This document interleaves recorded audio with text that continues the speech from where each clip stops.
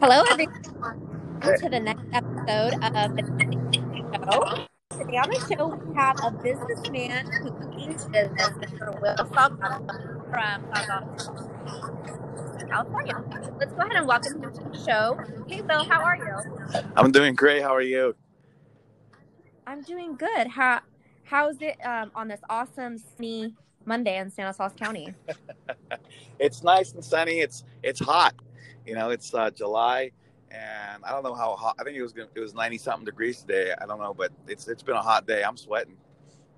Yeah, same here. I was out, working and just started sweating a lot. So tell me about it.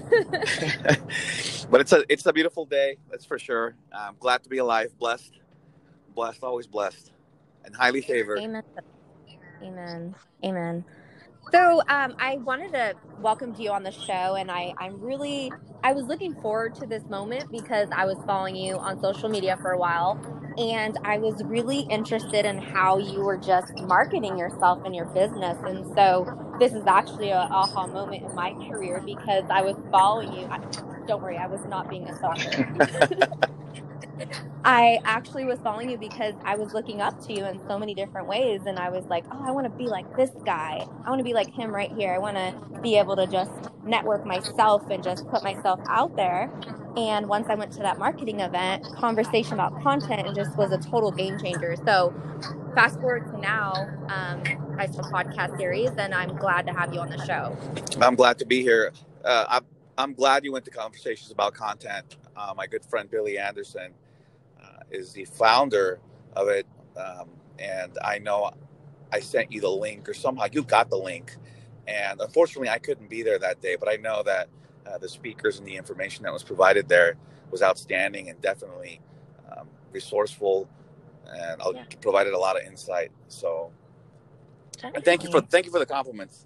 I actually look up to you and everything you're doing. So, well, thank you so much. Yeah, I have been following you for a long time.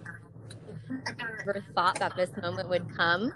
And so now it's funny because it happened. I'm like, oh, that's crazy. That was on my bucket list to be on Will's podcast. And then now you're on mine. It's kind of like, whoa. So go ahead and tell me a little bit about yourself and the people that are listening, how you got started in the industry, and just I'll let you take it from here. Okay. Thank you. So I'm an attorney. I'm a California licensed attorney. I've been practicing law for about 6 years now. I practice family law, which includes your divorces and custody, visitation, battles over children, child support, step-parent adoptions. And I also do criminal defense work. And the cases I primarily deal with are driving under the influence of alcohol, domestic battery, fights, some fraud cases, a little bit of everything when it comes to criminal defense. And I also do bankruptcies, Chapter 7 bankruptcies, the simpler ones. I work on those all the time. And so I became an attorney in 2014, paralegal for about 8 to 10 years, I believe. I want to say 8, working for various attorneys that did criminal defense and family law and some bankruptcy. And that's where I get my experience from. I just didn't go into it cold turkey. I actually knew the paperwork and had worked with attorneys who did that area. So I was very versed and very comfortable in jumping right in once I passed the bar exam. Before that, I was a park ranger for several years, about 5-6 years for the Army Corps of Engineers. I really enjoyed that. That was wonderful careers. So I miss that aspect. I'm very well-rounded. I consider myself well-rounded. So I have a little bit of outdoor naturistic aspects of me. Like I like camping. I like mountain biking. I just went and bought earlier today a mountain bike rack, and it's like I'm so excited over it because I've been wanting to do this for a long time because I used to actually do patrol on mountain bikes. So it seems like I'm getting back into it. I want to connect back to nature as I'm getting older. Let's see. I also am the vice president of a nursery here in town, in Oakdale, that I'm trying to keep alive, but we'll see how that comes out. Nice. That's pretty much me in a nutshell. Nice. Well, what keeps you going? Because I know you have the law part of it, and I know it can be challenging at times. So tell me what keeps you going and how do you stay mentally focused and like all this? Okay. Um, well, it's really your mindset. I think that for me, what keeps me grounded is my faith. I think I believe in God, and I believe that has a lot of impact on me. It keeps me positive. I mean, it's not easy. It's not an easy road. Just Yeah. it's you have to work at being positive. It's not something that you're just going to wake up in the morning and say, "Hey, I'm going to be a positive person today." It takes a lot of effort. And for me, I meditate. For me, I like to read devotionals and really have some time alone with myself, and to connect Hmm. with myself and sort of the universe and God, and on a daily basis, sort of to become centered, or to what I call realign myself to who I am. Be true to myself. And as long as I'm true to myself, as long as I'm keeping the faith in me alive, everything else seems to fall in place. But again, it takes work. It's not something it's gonna happen overnight. This is years of controlling my thoughts and controlling my emotions and doing the best I can to maintain that positive outlook, and that blessed outlook, even in difficult times, just like now. And so it's challenging. It's not easy. Anybody Yeah. that makes it seem like this, we're killing it, we're doing great. I mean, that's true in some respects, but there's a lot of sacrifice, a lot of tears, a lot of bloodshed. Not literally, Yeah. maybe some cases, but um, you know, Yeah. you have to work towards being that positive person. Definitely. I can agree with you on that. It's never easy, being that strong individual trying to hustle and, run a business and do, especially casework. I mean, I can relate to that in so many different ways. And I know it can just be very exhausting, but you have to kind of take a step back and work on yourself. So then you can just wake up every day and just recharge yourself. Oh, and that reminds me, I have work for you, my private investigator. I'm gonna send you some stuff later on. Don't let me Awesome. forget. Okay. So, what has been your biggest challenge doing this type of work, like law or any in this industry? Like, what has been one of your biggest challenges or something that you want to share Boundaries, with? setting boundaries is probably the biggest thing. I think. Well, that overall in my life, I've had issues setting boundaries. I grew up in, um, not really. What's the word I'm looking for? It seemed like I didn't learn how to establish boundaries at a very young age, possibly because my parents weren't around much when I was a kid. And Yeah. so as I got older, I tended to pick and hang out with people who were not the best for me. And so I had a hard time saying no at times, or disconnecting myself and allowing for that space to maintain my sanity and peace. And so as I became an attorney, I obviously I did it because I want to help people. Mm-hmm. I know, as cliche as it may sound, I wanted to make a difference in people's lives by protecting their rights, helping them reach their potential through the court system, whatever it may be, whether they want to be the best parent, get them more custody and visitation, whether they want to change their lives and get away from the life of crime. I'm not saying my clients are criminals, but, a lot of them do want to get away from it. It's particularly the kids, since I Yeah. represent juvenile and kids that are in the part of the system.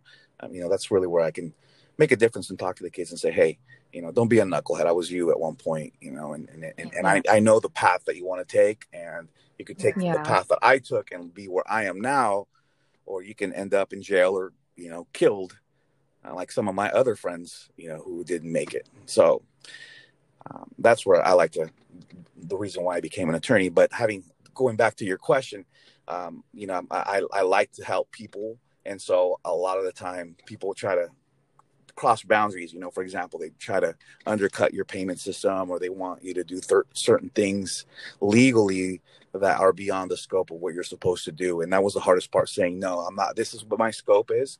This is what I was hired to do.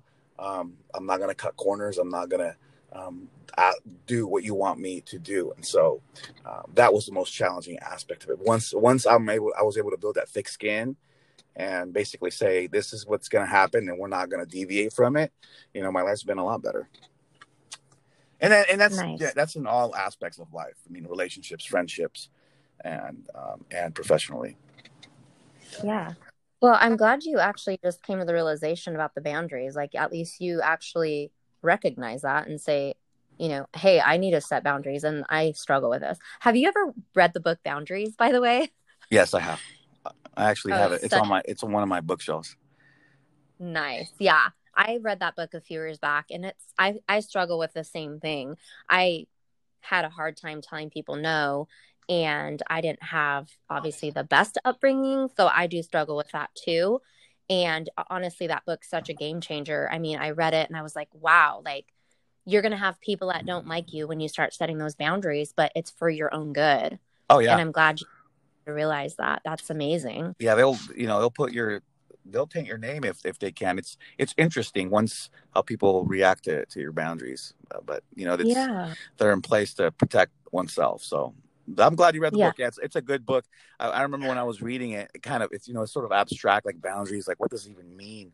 And but when you actually um, put it into motion, when you're actually uh, applying what you learned through that book, it makes a difference. You Mhm. actually realize, like, wait a minute, this person's crossing my boundary, and this is how we're going to stop it. Yeah. And you Yeah. actually see it feels weird at first, but then once you realize it's for the best and for yourself, then it feels great, and it's very empowering. And having boundaries eliminates that victim mentality that Yeah. plagues so many of us. I think that's Yeah. probably one of the biggest culprits of motivation killers Yes. and killers of self-discipline and everything else, because you get that victim mentality, you got that guilt bothering you, and you're not, it impedes your ability to succeed and move forward and be your best self. Amen to that. I love you. You hit it spot on. I mean, after I read that book, I felt the same way. I was just like, man, this is going to, once I started, implementing, setting those boundary lines, I had family members, I had really close friends that were really mad at me for setting boundaries.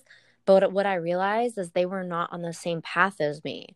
And I just trusted God and I said, you know what, if they don't understand me and where my future is and where I'm headed, then they're going to need to go in their lane and I'm going to just need to keep moving forward and just stay focused. And it's been a very big challenge. I feel like I've lost some friends because I've done that.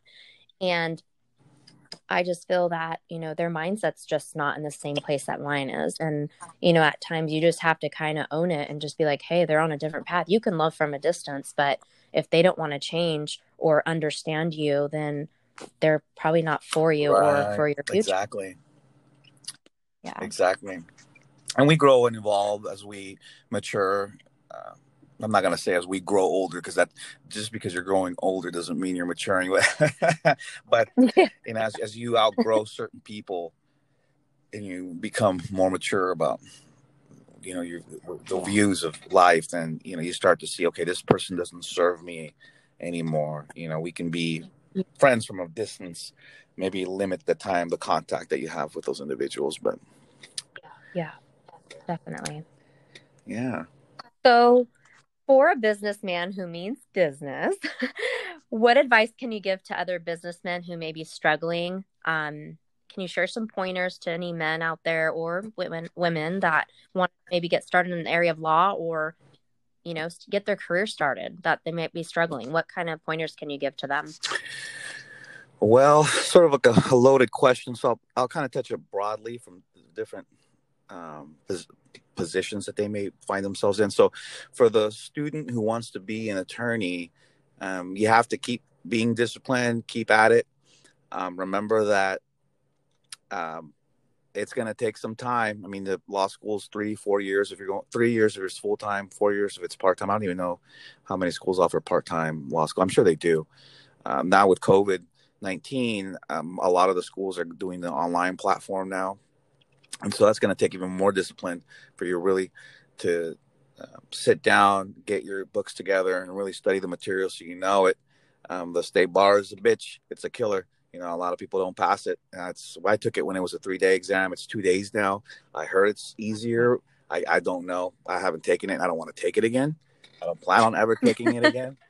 So, that's you make sure that this is what you really want. If you can, intern at a law office and get a taste of what it's like to be an attorney, because not all legal work is the same. There's different areas of law. If you want to go into probate or what is it? Estate planning, that's very different from a criminal defense attorney who's always in court. So you got to find your niche in the area of law that you enjoy the most. I could never be an estate planning attorney. I would go crazy being in an office writing up wills and trust all the time. I mean, I'd probably hang myself with my tie. So because I love being in court. I love being in front of a judge. I love making arguments. I love the thrill of it. For those who are, I think, in a firm now who want to start off on their own, I think that you need to make that decision wisely, know your area of law very well, and set yourself up to where you're going to be able to afford the standard of living that you're going to be living when you first make the move, because you're not, obviously there's going to be a pay cut probably for a few months while you establish clientele. And so, don't live above your means. Try to cut down costs so that when you make the jump, you don't have all these huge expenses like a bunch of car payments, boat payments, house payments. Minimize things so that when you make the jump to your own solo practice, you have the small number of clients that you begin to obtain are enough to keep you afloat for the first few months, maybe a few years, because it's not going to be automatic. I've been very blessed that I was able to get started right away from passing the bar exam, and I just dove right in. And I remember getting my first retainer of $1,800, and I was like, "Oh, that's cool." That's like I thought I was rolling cash. It's like that was like a week's check. Working back when I was working as a nurseryman a long time ago, or KFC. And so.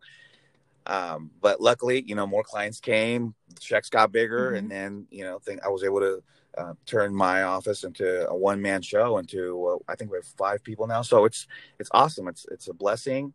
And that's the thing right now with COVID. If the landscape is changing a bit, if you can afford a switch like that and are able to handle challenges and the uncertainty, go, by all means, do it. It's a great time to do it, even though it seems like the world is falling apart with all the political issues and the virus of COVID-19, and the climate's really negative right now. But if you can maintain that positivity and embrace the challenges, and you can actually afford to make that jump and do it, why wait? Just do it. That's the kind of guy I am. But yeah, I would totally see you on your little posts during COVID. You're like at the courthouse with your mask on, like, hey, and you were making so much fun out of this time where, I mean, a lot of people were just they're in the unknown, and it was kind of freaky for some people, right? But I would see you, and you were actually pretty motivating to myself included. And I would see your posts and stuff, and you were just like, there was nothing going to get to you. Like, even though COVID was happening, you were like, no, I'm going to make this happen because I need to keep going. I can't let anything bring me down. And I love that about you. That was just so awesome. Thank you. Yeah, this just again, keeping that positive mentality, and keeping that the mindset of abundance. There's plenty of work out there. There's plenty of money to be made. Don't live in a frame of lack or scarcity. And you want to have that mindset that there's plenty to go around. There's money, there's business, and it's just, you got to go out there and get it. Go out there and network. That's the other aspect I was going to say. Mm-hmm. If you're an attorney so the third level of person that I'd like to reach to is the attorney who's out there already with their own practice, wanting to expand, go and network. I mean, things have changed now. It's probably one of the sad parts that sometimes I get depressed about. But it is what it is, because we still have, thank God we have the internet. We can still connect. and all these social platforms. But the networking was amazing. I remember going to the business chambers, Yeah. the networking events like you went to with the conversation about content. And so all those events that provide wonderful resources and connects you with other people who may not be in your same industry but have some tools that can help you out. My Yeah. friends, my best friends, one of them owns Go Fresh, and they're or restaurants, and so they're not in the legal world, but they're the ones that I saw what they were doing as far as their marketing and their branding on social media. I thought I'm going to adapt that to my own practice, to my own field of work, because I see that it works. I do goofy Yeah. stuff on my social media. I'm not all business. I'm not in a suit and tie, talking about, today we're going to talk about how to protect yourself from A, B, C, D, E. Like, I do that too.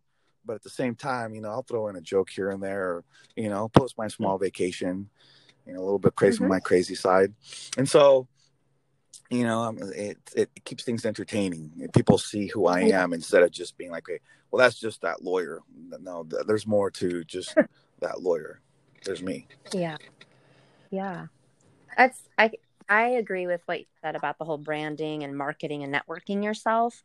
When I first started in Stanislaus County, I networked myself to almost every attorney in Modesto. I would inbox them, message them, LinkedIn them, Facebook, whatever I could get to them. I would even go and, obviously go to people's office or attorneys' offices and just introduce myself. And I started to get to know a lot of the attorneys and people in Modesto, and that's where I kind of networked myself. And it's all about word of mouth too. So once you start doing work for other people, I mean, a lot of attorneys in the Stanislaus County area know who I am now. I get a lot of work, and I will tell you, it does have a big, huge part for me to have my own podcast series. I mean, my business has never been this good. It was because of me branding myself and just marketing myself and just doing the podcast series and just a lot of different things. And I came out on a magazine. I mean, just a lot. And a lot of people know my name based off of me just doing all that marketing and networking. Some people are not fans of it. Like in my industry, some people just don't like to market or network themselves. And I respect that because, some people don't like it because of a security issue. Obviously, they want to protect themselves. But at the end of the day, if you need more business, there's so many different social media platforms. And most of the time, the people that you're looking to network to or market to, they're probably going to be on social media. So obviously, that's a great avenue for business. If you're looking to get more business, definitely hit up social media and make posts. And if you have any questions, feel free to contact me. I have a lot of contacts in regards to that too, and people that can help you out and guide you in the right path. Yeah, that's you could do so much with social media. It's just the sky's the limit. You could even now with TikTok. I don't even mess with TikTok. I thought about it, but between Facebook and Instagram, I'm all tapped out. And I was going to hire someone to help me out with the social media part of it. I still might, but I enjoy doing it. I like doing my own content. I just gotta on certain days, and we're gonna build content together. He's gonna do some videos. As you know, I'm also doing YouTube videos. I haven't done any in a bit because I've been so overwhelmed when the courts reopened. Yeah. All the cases that were moved or continued because there was no court or coming up on top of the people who are now hiring for divorces, domestic violence, cases like restraining orders. And so I'm swamped right now. I haven't had a chance to really be able to breathe and do some YouTube videos. I'm actually thinking about doing one tonight on adoptions because I worked on a case and I thought, you know what, I should do a video on step parent adoptions because I know there's a lot of wonderful stepdads and stepmothers out there who would love to adopt their stepchildren, and maybe if I could provide some information on that, it'd be good insight. That's awesome. So, onto that topic, tell me about a case that's really touched you and made you realize, like, this is why I do what I do. Do you have something you have on the top of your head, or maybe a few I do cases have that a you can share? case, a certain county. I'll call it my civil justice reform case or a civil rights reform case. There was a certain county, I can't mention it, but there was a certain county that was taking away or terminating the rights of my client. So there was a girl who had a baby at a hospital. While she was having the baby, they found that the girl or the mom was high on drugs. She was a meth addict. So the Child Protective Services took the baby away from the mom since birth, essentially. And they placed this infant with foster parents. The agency did not notify or follow the proper procedures to notify the grandparents of this baby, of this infant, that if they didn't take immediate action to claim the baby, so that, because they have preferential placement under the code, under the law, so that they would be able to have care and custody and control over this infant above the foster parents. So the county didn't follow those guidelines. So the way that the system is set up for child dependency cases is that, especially for infants, they want a permanent plan for children, because their well-being, their mental health is so crucial in the first few years of life, that they want to have that child be placed in a permanent, safe, stable home. They don't want this kid going in and out of court, battling whether mom's going to come, fix herself and go to rehab and become sober. Eventually, it's too traumatic, and it can cause irreparable damage to a child's, mental health and well-being and development. Yeah. And so Definitely. after, I think it was about a year or 2 years, the foster parents try to adopt this child. And so I was able to show that the county had failed to provide the proper notice and follow the procedure according to the law. And the judge said this to the agency: how is it that you've not been providing these notices? You're in violation of the law. And so the county CPS had to essentially change the way they provided notification and their standard operating procedures because of my case. And that was something I found. It was kind of like, I went through the check. My clients were the grandparents who were going to lose rights to the infant. Oh. So the mom, unfortunately, never fixed herself, and so sad case. So, and I thought that was a win, because it's definitely a win, because it's, who knows how many children were lost to the system because the family members were not notified correctly about their rights to claim these children. And then the children get adopted and they lose their connection to family. So that's one case. I had another case that I love, because it was in front of a jury, and it was a child abuse case where the police basically took the word of the little boy that mom had spanked her or him in the face, and he had a beauty mark underneath his eye. And I've talked about this case in another podcast with Ty Logan, a criminal defense attorney. And the police didn't even ask the mom, give her side of the story. They just took the kids. I mean, he was 10 years old or 8 at the time. Took the kid's statement at face value, arrested the mom, treated her like she was just this big felon perpetrator. She's never been in trouble in her life. She's a sweet lady. She was so confused. Mm-hmm. And sure enough, we go to trial. We ended up getting an acquittal on all counts. Oh. Because I was just able to show that the bruise that the police thought was a bruise was actually just a beauty mark. It was never a bruise. And then the video, because a lot of police now wear body cameras. Yeah.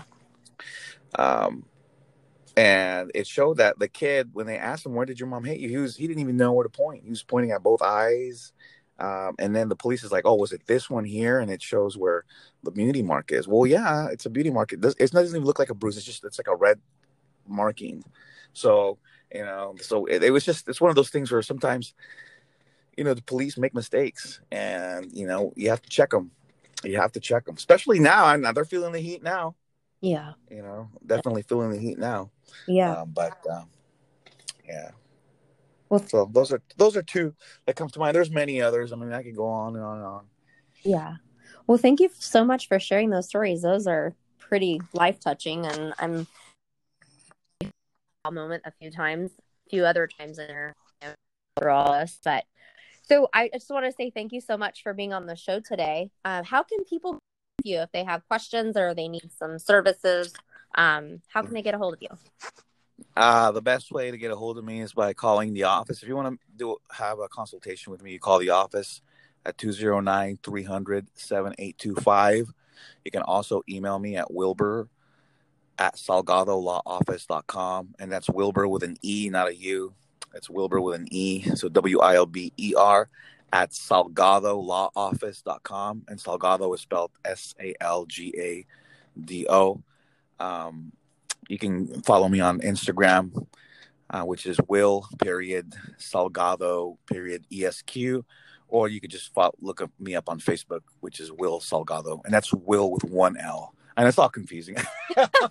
Yeah, I think sometimes I did like type WIL. I'm like, wait a minute, Wilbur. Oh, it's Will. Got it. Yeah, it's not Williams. So there's not two L's. It's just one L because it's Wilbur. Yeah. Well, thank you So so much for being on the show today. I really appreciate you coming on. It's been a great time, and thank you so much for sharing a little bit about your industry and giving people some pointers. Until next time. Thanks a lot. No problem. Take care. Bye. Thanks, Will. Okay.